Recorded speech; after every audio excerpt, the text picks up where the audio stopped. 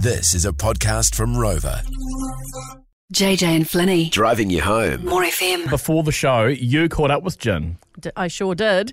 Hello, darling. Hello, darling. How are you, JJ? Good. Okay, tell everybody what you were doing right this minute as you were talking to us. Well, I'm delivering flowers. I love doing odd jobs, like from dog walking to picking up soup for people and delivering flowers today. I'm glad to hear that you are out there just living your life like a normal person, not some fancy old rock star. Well, I appreciate you sparing some time because it sounds like you're so busy. When do you have time to work on your album or have you finished it? Yeah, it's pretty much written and I'm now in a sort of final production pieces on it, just final little fine tunings and then mastering and then it's done. So I'm just sort of doing single by single as well. And your new album, is it going to have a bit more of a dark side to it, right?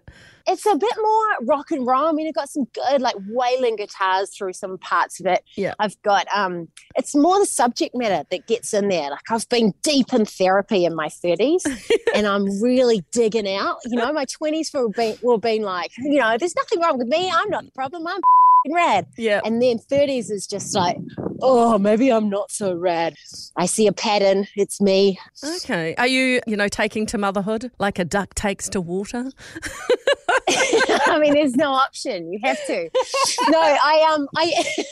I love it. I mean, I got 2 boys, so it's like full on chaos, but it's awesome, man. Like me and my husband both went into the idea of having kids as one that we really wanted to do. There were no accidents. So we've really prioritized being a parent and being a very hands-on parent. That's cool. And just taking them along for the ride. So it's been rad. It's really fun. I mean, it's draining as, and it's like, for the most part, oh my gosh, raddest thing I've done. Do you mean, or do you mean, oh my God? Or do you mean, oh my God? Do you mean that?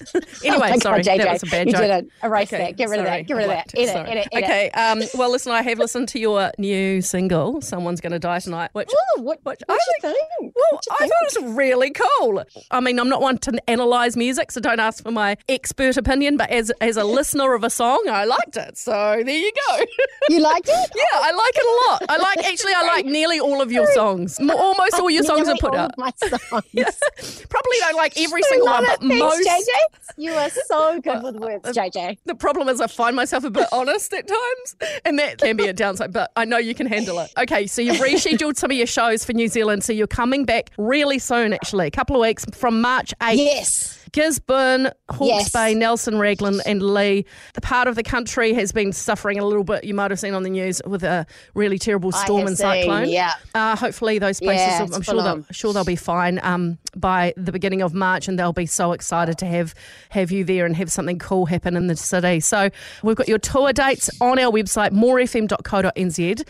Thank you. So much love to you. You'll be at Homegrown. The boss hasn't arranged for that. I would like that to happen. Oh, come on, boss. Also, JJ likes most of my songs. Can you please get her down to Homegrown?